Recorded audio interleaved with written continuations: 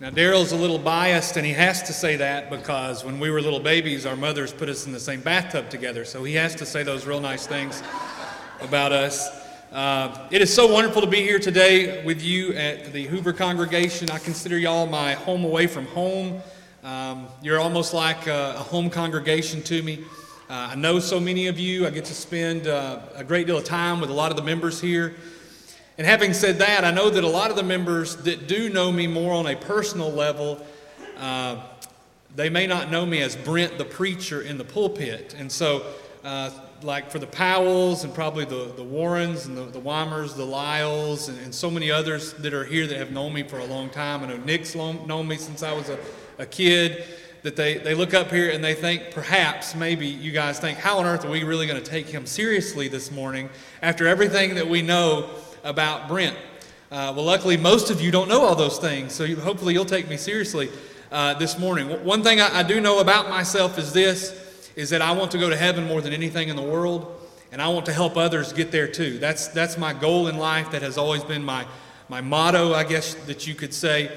And I hope maybe this morning as we study through God's Word together, that I hope maybe that I can encourage us all to be a little stronger, a little more faithful, a little more proactive in our Christian life, and maybe even a little more evangelistic to those around us. Let me start off by asking you to turn to the book of Philippians. We're going to look at chapter 4 and verse 8 in just a moment. As you're turning there, I want to ask those of us who are adults, because I don't really think kids watch the news. When I was a child, I did not understand why my parents watched the news, but now as an adult, I kind of turn on the news every now and then. So to start off, for those of you who are adults, who watch the news on occasion, do you find yourself reaching for the pill bottle and wanting to pop a few more blood pressure pills? Because the things that we see on the news nowadays, and maybe it's always been like that, I find myself just growing more and more frustrated with the things that I see that go on in our world, that go on in our nation, that go on in our state, that go on in our neighborhoods. And you see all the terrible things that are just going on round about us. And the news there is reporting just one after another. It just seems that there's just terrible things going on. And I find myself just, my face getting hot, my ears burning, getting red, and just so upset. There's a lot of things that go on in this life that we don't have any control over. But we still allow our emotions to fuel fear and anxiety and a host of other synonyms that we might be able to use to describe how we feel when we see these kinds of things in the world. If you'll humor me for just a moment, I want to go over some statistics here in America real quick, and then we'll kind of begin to drive home some points. Did you know that here in America, the average young person spends more time on social media, television, movies, the internet? We'll label all that stuff media in general. Music, radio, iPods, apps.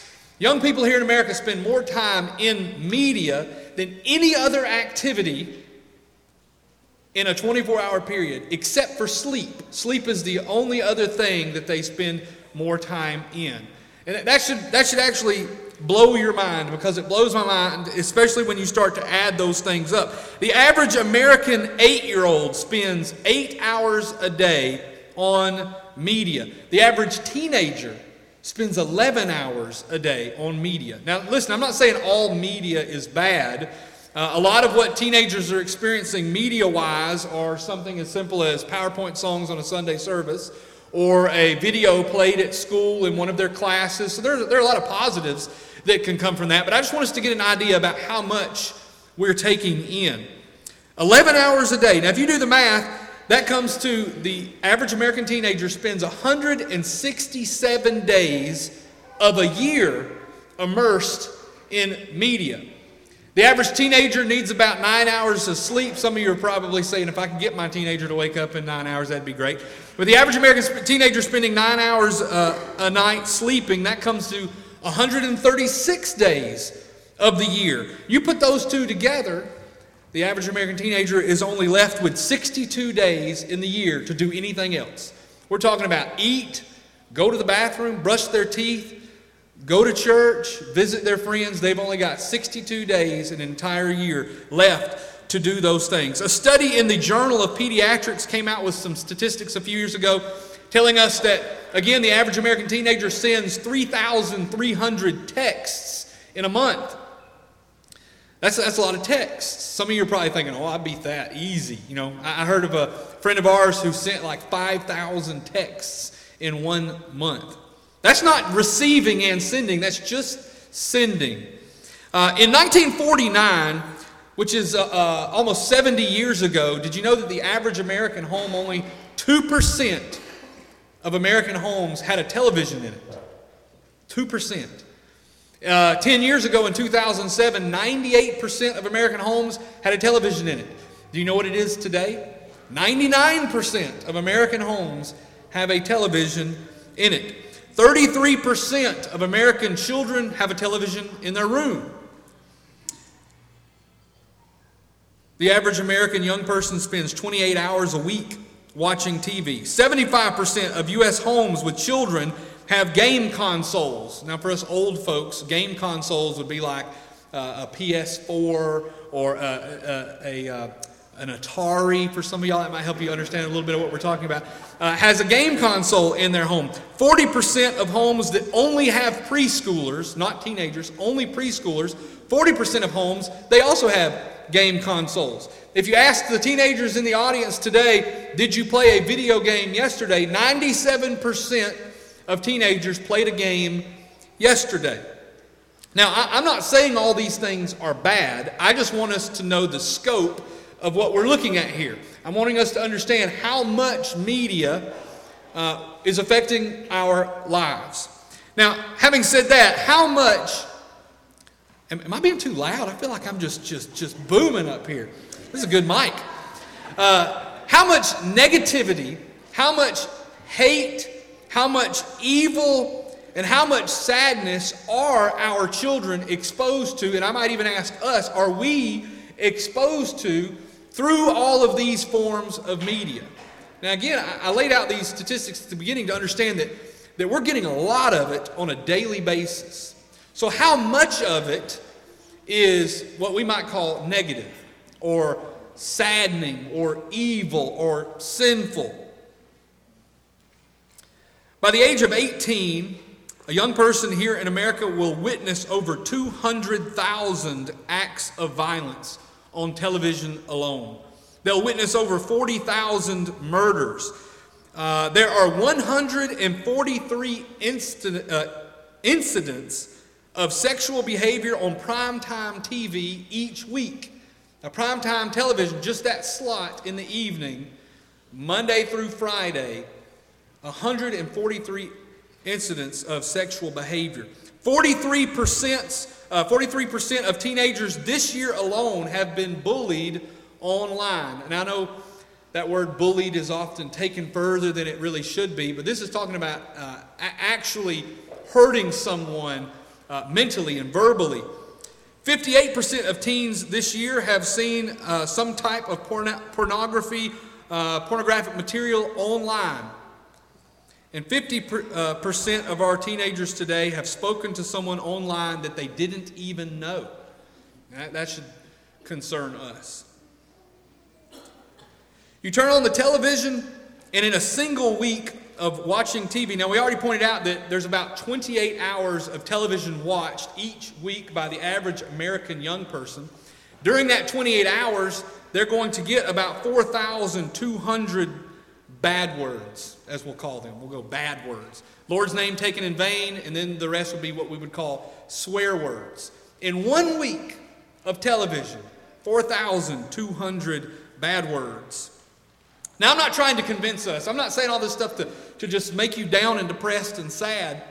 And I'm not saying all of this to say you need to throw all your televisions out and throw all your iPods out and get rid of your phones. I just want us to understand that in the world that we live in today, the devil has at his disposal a great many things to thrust into our minds and in our hearts and into our lives, all kinds of evil and all kinds of sin. Now, with all the types of things that we've mentioned, all kinds of media, I mean, you know, you can do all kinds of wonderful things with media. wonderful things. But we do need to understand that Satan loves to use things that often are used for good for something that is bad. There are a number of side effects that come from this kind of continuous negative influence. And that's what we're going to call these things that I've mentioned. You know, the bad words, the promiscuous behavior, the violence, and all these kinds of things. You experience that enough, and there are eventually some side effects that happen in someone's life that continues to witness and be a part of negative things. Someone who continues to experience continuous negative behaviors or negative influences, eventually themselves they can feel down, they can feel depressed. There's even actual physical side effects. You can have high blood pressure, like I mentioned a moment ago. If you ever watch the news and you've gotten yourself so upset about something that's going on, you're experiencing one of those actual physical side effects by the negativity that's out in the world today. Your blood pressure can go up. Your blood pressure can go down. Some people even put on weight. Some people lose weight when they experience negative things in life. We often close ourselves off from experiencing the good that we could have if we wouldn't focus so much on the bad. Negative influences in our lives affect us to the point that we start having a negative influence on other people. Simple example, you ever been around someone who is sad and downtrodden and upset about something? You know, if you're at all empathetic and sympathetic, how does it make you feel when you spend just a few moments with someone who's experienced some kind of great loss and they're very sad? Maybe you began crying too. You see, we can have an effect on other people in that way. Spiritually speaking, the effect that these things have on our spiritual life are really what I want us to focus on this morning. Because of unhappiness, we can begin to become weary in our spiritual lives. I know some of you have probably experienced that because of all the unhappiness that you've experienced in your own life. You began to be somewhat weary.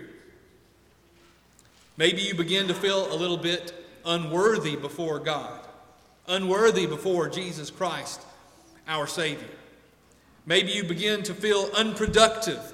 And maybe all of those things, as they progress, you find yourself becoming more and more unfaithful to the Lord, unfaithful to the body of Jesus Christ, which eventually hurts our influence. You know, when you're not being faithful, you can't be the kind of influence that you need to be. So if you have gone down this path of this natural progression, you eventually find yourself not being the kind of influence that you need to be. You find yourself not being that bright and shining light that those around us need to see when they look at us. They need to see Jesus Christ in our lives, but because of this progression, they cannot see that. And eventually you find yourself in a place where your soul is in danger, and perhaps maybe you're putting others' souls in danger as well. Now that should concern us. That should concern us to know that all of the negativity that is in the world, all the unhappiness, the sadness, the evil, the sin that's in the world, it has an effect on us whether we want to admit it or not. And it can eventually get to the point where we find ourselves, our soul is in jeopardy because of the effects that these things have had on us. So I want to ask us this question this morning. What are we going to do about it? What are we going to do about ourselves when we find ourselves becoming downtrodden, when we find ourselves becoming unhappy? You know, I look at the young people in the audience, and I think about these precious souls who are in school and perhaps spending time with friends that aren't members of the church, and God knows we all hope that our children are being the influence that they need to be on these young people and on the people at their school and on their peers that they run into in life. But sometimes we as parents, we can't help but worry a little bit about how our children are being affected, how our children are being influenced. What are our children, what are they being taught? What bad habits are they learning from this person or that person? And we should be concerned about those things to a degree. We should be concerned. Maybe not so much worry ourselves sick, but we should certainly be concerned. So how do we deal with this? How do we reconcile this in our lives as Christians? What do we do? What can be done? Is there something that can be done? Since we know that we are affected by these things in life, since we know that unhappiness is something that we all deal with on a regular basis, there's 4 things that I want to give you this morning. And I just remembered I didn't pull out my clock here. Daryl told me that Chuck just goes as long as he wants to, and he sometimes goes to like 11:30.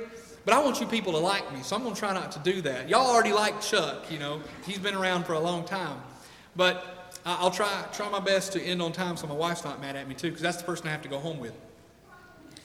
There are 4 things that I want to give you that I hope will be an encouragement to you so that you can make those changes that you need to make in your life, or do those things or think on those things so you will not be unhappy, sad, discouraged, which eventually leads to unfaithfulness. That's the end game here. My concern is, as we go through this lesson, is I want to do what I can to keep you on the right track so that your soul is prepared for eternity.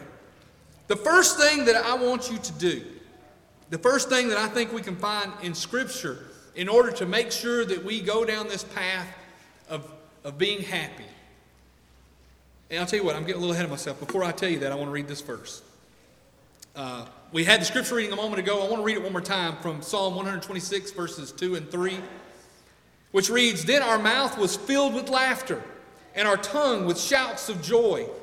Then they said among the nations, the Lord has done great things for them. The Lord has done great things for us. We are glad." We are glad. Now here, this is from the Old Testament, of course.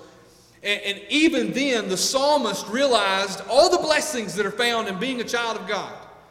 And the attitude of a child of God ought to be, the Lord, He's done so much for me. The Lord, He's done so much for us. We ought to be glad. Now we come to the New Testament, Matthew chapter 5, as Jesus is beginning the Sermon on the Mount. And we have there in those first 12 verses what we refer to as the Beatitudes. Some versions of the Bible says, "Blessed is the man that." Some versions actually say, "Happy is the man that." And there's a whole list of things that we ought to be doing and we ought to be implementing in our lives, ways we ought to be living. But when Jesus gets down to verse 12, He says, "Rejoice and be glad, for your reward is great in heaven." Brethren, I think because of the things that we experience in this life, I think there are a host of people in the body of the Lord's church today that are sad when they shouldn't be, that are unhappy when they shouldn't be. They walk around with a frown on their face and they grump and they mope and they complain when they shouldn't be. And if that's you out there in the audience, I'm so sorry. I hope after this lesson maybe you can leave with a smile. We as Christians, we are, of all people in this entire world, we have more to be happy about than any other group of people. We have more to rejoice over than any group of people. We have more to be excited about because we're the children of God. Jesus Christ has given His life on the cross for us, and we're headed to heaven. Amen? That's what we're looking forward to. So there is no reason, despite the things that come at us from the world, there's no reason we ought to be unhappy. There's no reason that we can't be happy, because we can. And here's the first thing that you're going to need to do to make sure that you're leading this kind of life. A life where Jesus says, rejoice and be glad. Because that's the life that He wants for you. He said in John chapter 10 and verse 10, He came that we might have life and have it what? More abundantly. We can have an abundant, joyful, exciting life here on earth as we're heading towards heaven. The first thing that I want you to do is to make up your mind. It begins with a decision in your mind that I am going to be happy.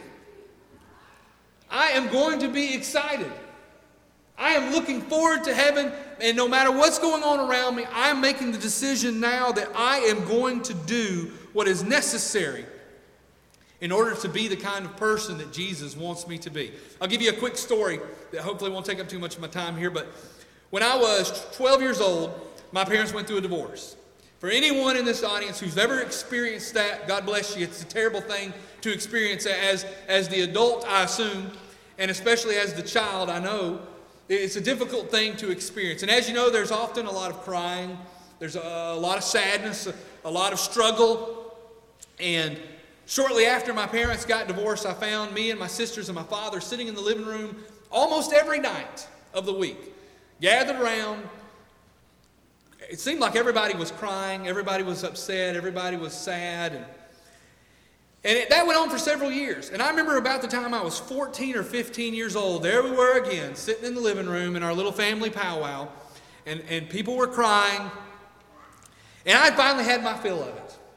I'd finally gotten enough of all the crying and all the sadness and all the being upset. And somewhere in the weeks previous, I'd heard a sermon somewhere about the need to be happy in the Christian life. And I stood up in the middle of the family powwow and I said, I'm sick of this.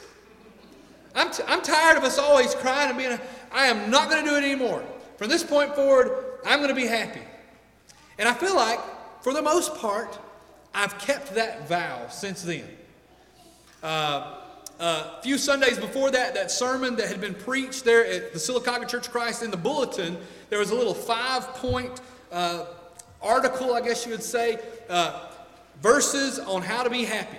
And I took that and cut it out. I folded it up, put it in my wallet, and that joker stayed in my wallet until just a few years ago. It was just disintegrated. You couldn't read anything on it anymore. And I put it in a little safe keep area of things from my past.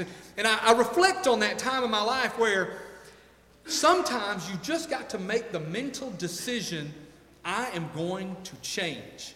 I'm going to be different. I'm going to do what needs to be done. And now we find ourselves in God's Word here in Philippians chapter 4. In verse 8, the Apostle Paul writes through the inspiration of God, finally, brethren, whatsoever things are true, whatsoever things are honest, whatsoever things are just, whatsoever things are pure, whatsoever things are lovely, whatsoever things are of good report, if there be any virtue, and if there be any praise, think on these things. These are the things. I'm getting a little excited here, okay? These are the things that we are supposed to be thinking about.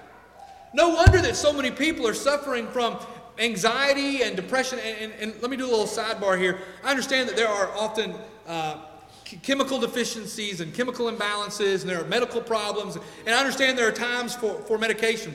But there are often people who become depressed and become sad because they didn't focus on the good things. They were focused on the bad things. And many times we find ourselves sitting there, as I've mentioned before, watching the news, and we're so focused on the bad because that's what they're showing us. We forget about doing what we're told to do here, is these are the things that we are supposed to be thinking on.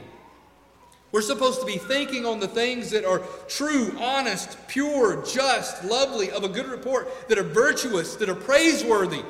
Think about those things. And then you'll be putting your mind in that right direction that you need to go. We all remember the prodigal son in Luke chapter 15. We'll skip towards the end here. He finds himself in the pig pen. So hungry he wants to eat the pig food. And he's thinking about his home life back home where he had plenty of bread and to spare. And verse 17 of Luke 15 says, and he came to himself and said. And in his mind he plays this out. You know, how many servants of my father's are back home? They've got plenty to eat, but look at me, I'm sitting here and I'm dying of hunger. Now notice that phrase at the beginning of verse 17. And he came to himself. He had a thought and he began to think. And that's what eventually led to, a few verses later, it says, he arose and went. You know what eventually led to that action, that determined action of getting up, picking himself up, and heading back home and doing something that probably, he felt like he was going to have to grovel. He felt like he was going to have to beg. But he still got up and he went. You know what led to the getting up and the going? And eventually led to a whole host of blessings. He made up his mind. He made up his mind. He got up and he went home. Philippians chapter 3 and verse 13 says, brethren, I count not myself to have apprehended, but this one thing I do. Now, remember, this is the Apostle Paul, speaking by the inspiration of God, of course, but he's saying, this one thing I do, forgetting the things which are behind. What did Paul need to forget about that was in his past? Have any of you ever gone and had Christians thrown into prison? Did any of you stand there and hold the garments of other people while they killed another Christian and you just watched? And you basically gave the thumbs up, good job for doing that? Paul, he had a lot of things in his past that probably weighed on his shoulders from time to time. But he says, forgetting those things which are behind and reaching forth into those things which are before. Paul had this mindset, I've made up my mind, I'm going to serve the Lord, and I am pressing forward to that goal of heaven. Brethren, that's what we need to do in our own lives, is we need to make up our mind. Make up our mind that there is no greater work to do than to work towards heaven. There is no greater thing that we can do than to help others along with us. Make up your mind. Secondly, what we're going to do, as soon as we have made up our minds, we've got to work on our words. Work on our words. You know, our life is filled with words. You know, you've probably heard somewhere that women use twice as many words in a day than men do. I'm not going to make a joke out of that. But, you know, we use a lot of words during the day. We talk to people. Some of us probably more than others. John Rice. We type to people on our keyboard. We send emails. We go to, do they still do chat rooms? I don't know if that's a thing anymore. We text. Some people might still write letters.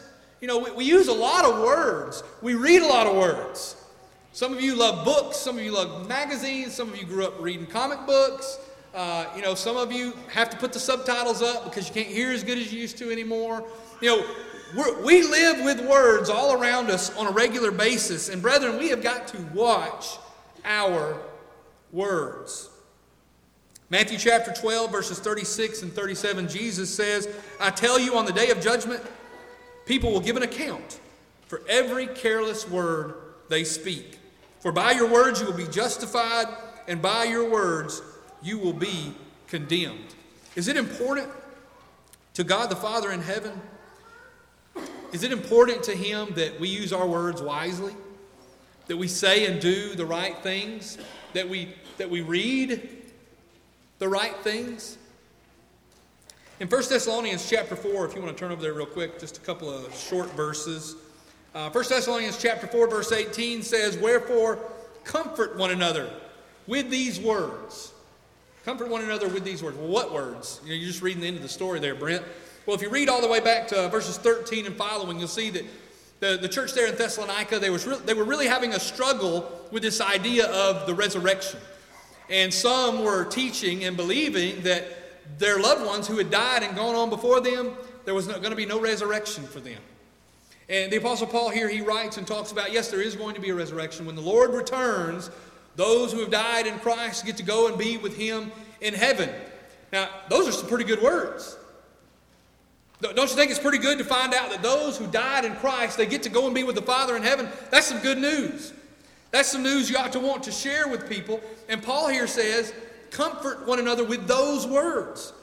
That's the message that we as Christians are required to spread. That's what the gospel is. That Jesus Christ, He came and died, and because of Him, we can be justified, saved, our sins washed away. And therefore we can go to heaven. Look one chapter forward, verse 11 of chapter 5. He writes, Wherefore comfort yourselves together and edify one another. Or some versions might say uplift or build up, even as also you do. You know, just in these two verses, we're told how we're to use our words. Comfort one another with our words. Edify one another with our words. Hebrews chapter 10, verse 24 tells us that we are to provoke one another unto love and good works. Provoke. You know, sometimes the word provoke is used in a negative sense. You know, you provoked me to do that. You pushed and pushed and pushed, and I had to push back. Not that kind of provoke, but the kind of provoke that we're encouraging you to do the right thing. The Hebrew writer says that we as Christians, we need to provoke one another unto love and good works. Comfort, edify, provoke unto love and good works. How are we using our words? Again, we're talking about all this media that bombards us on a daily basis. Are we allowing those good words to go into our ears and through our eyes and into our brain and into our hearts? Are we using the kind of words that that Christians ought to be using? I hope that we are.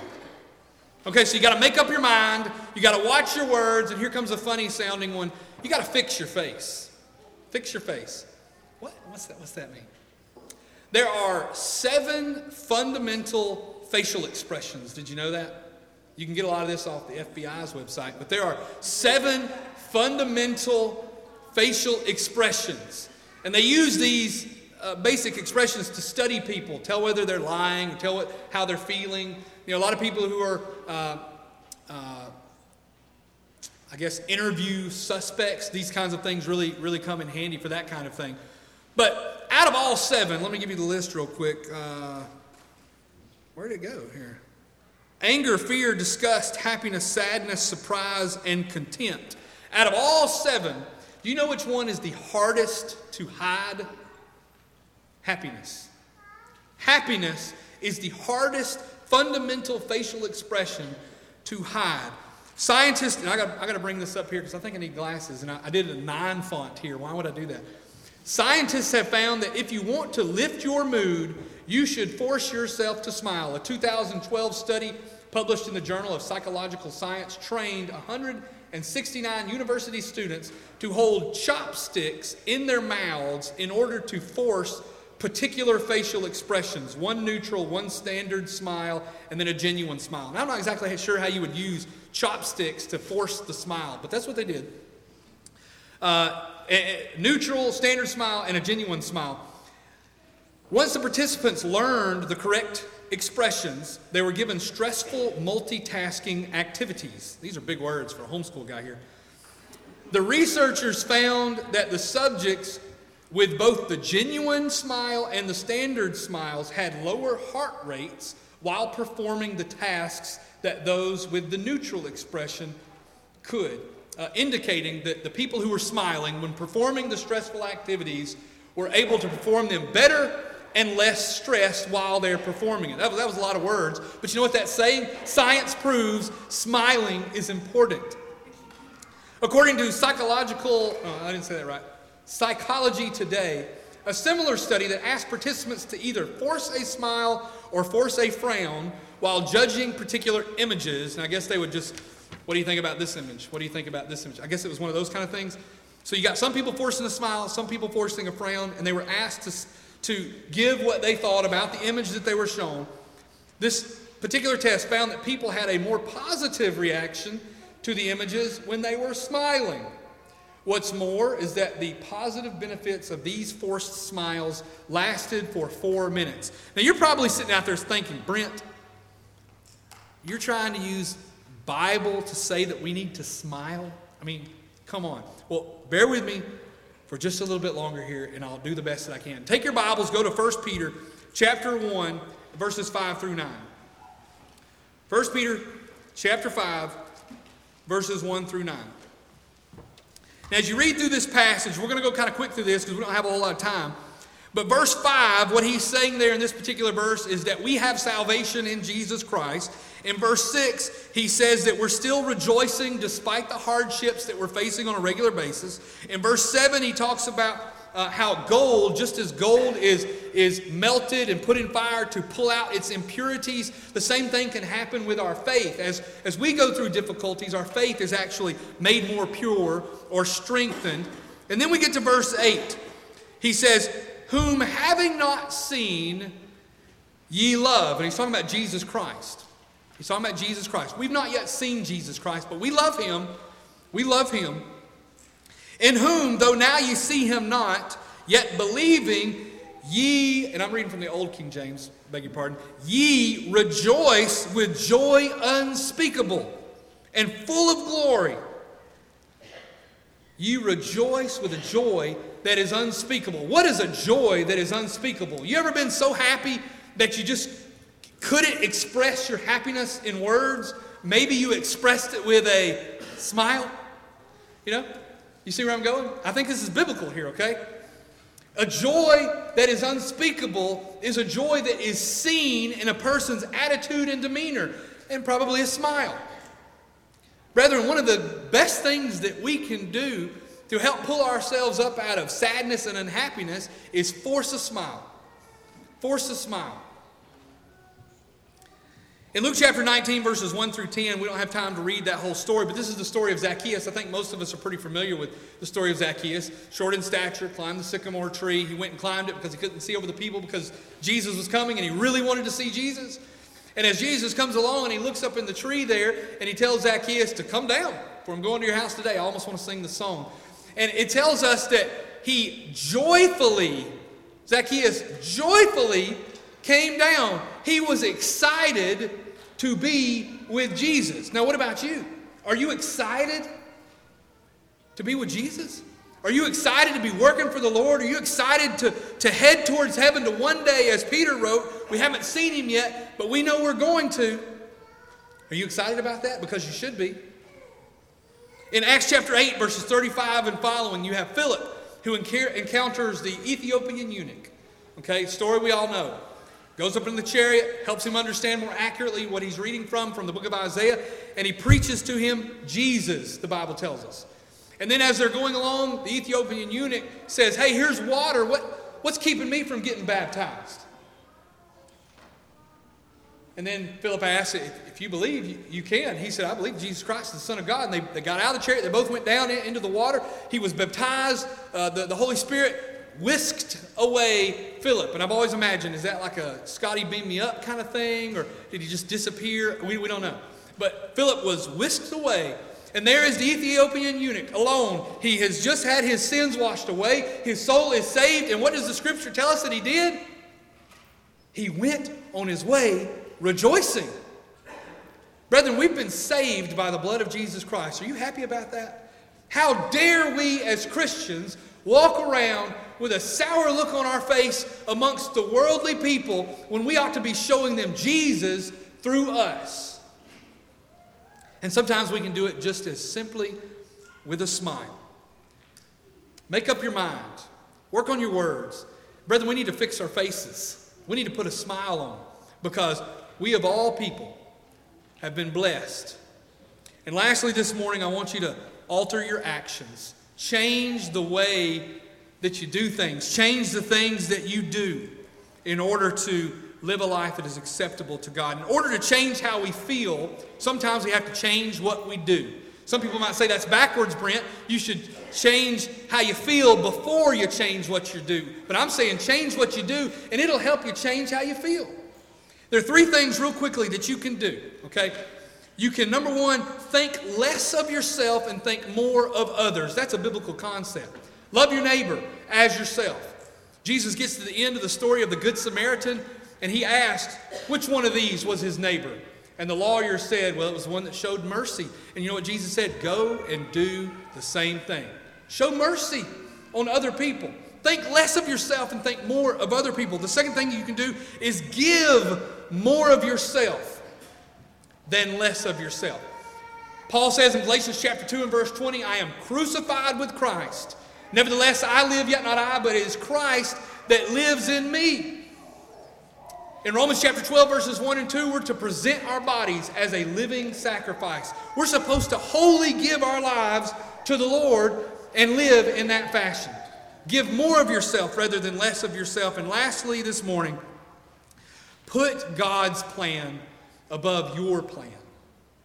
That's the kind of action that you ought to be altering in your life, is put God's plan above your plan. Do what God wants you to do rather than what you want to do. Matthew chapter 6 and verse 33. Seek ye first the kingdom of God, and his righteousness will be added unto you. That's what God wants for us. He wants us to have the blessings. He wants us to have the great life. He wants us to have the abundant life. But brethren, sometimes we have to make some changes in order to feel differently. And that's the encouragement that I want to give you this morning. I want to leave you again with the words from Psalm 126 that tells us the Lord has done great things for us. The Lord has done great things for me. We are glad. Are you glad this morning because of what the Lord has done for you? I hope that you are. I hope that you are.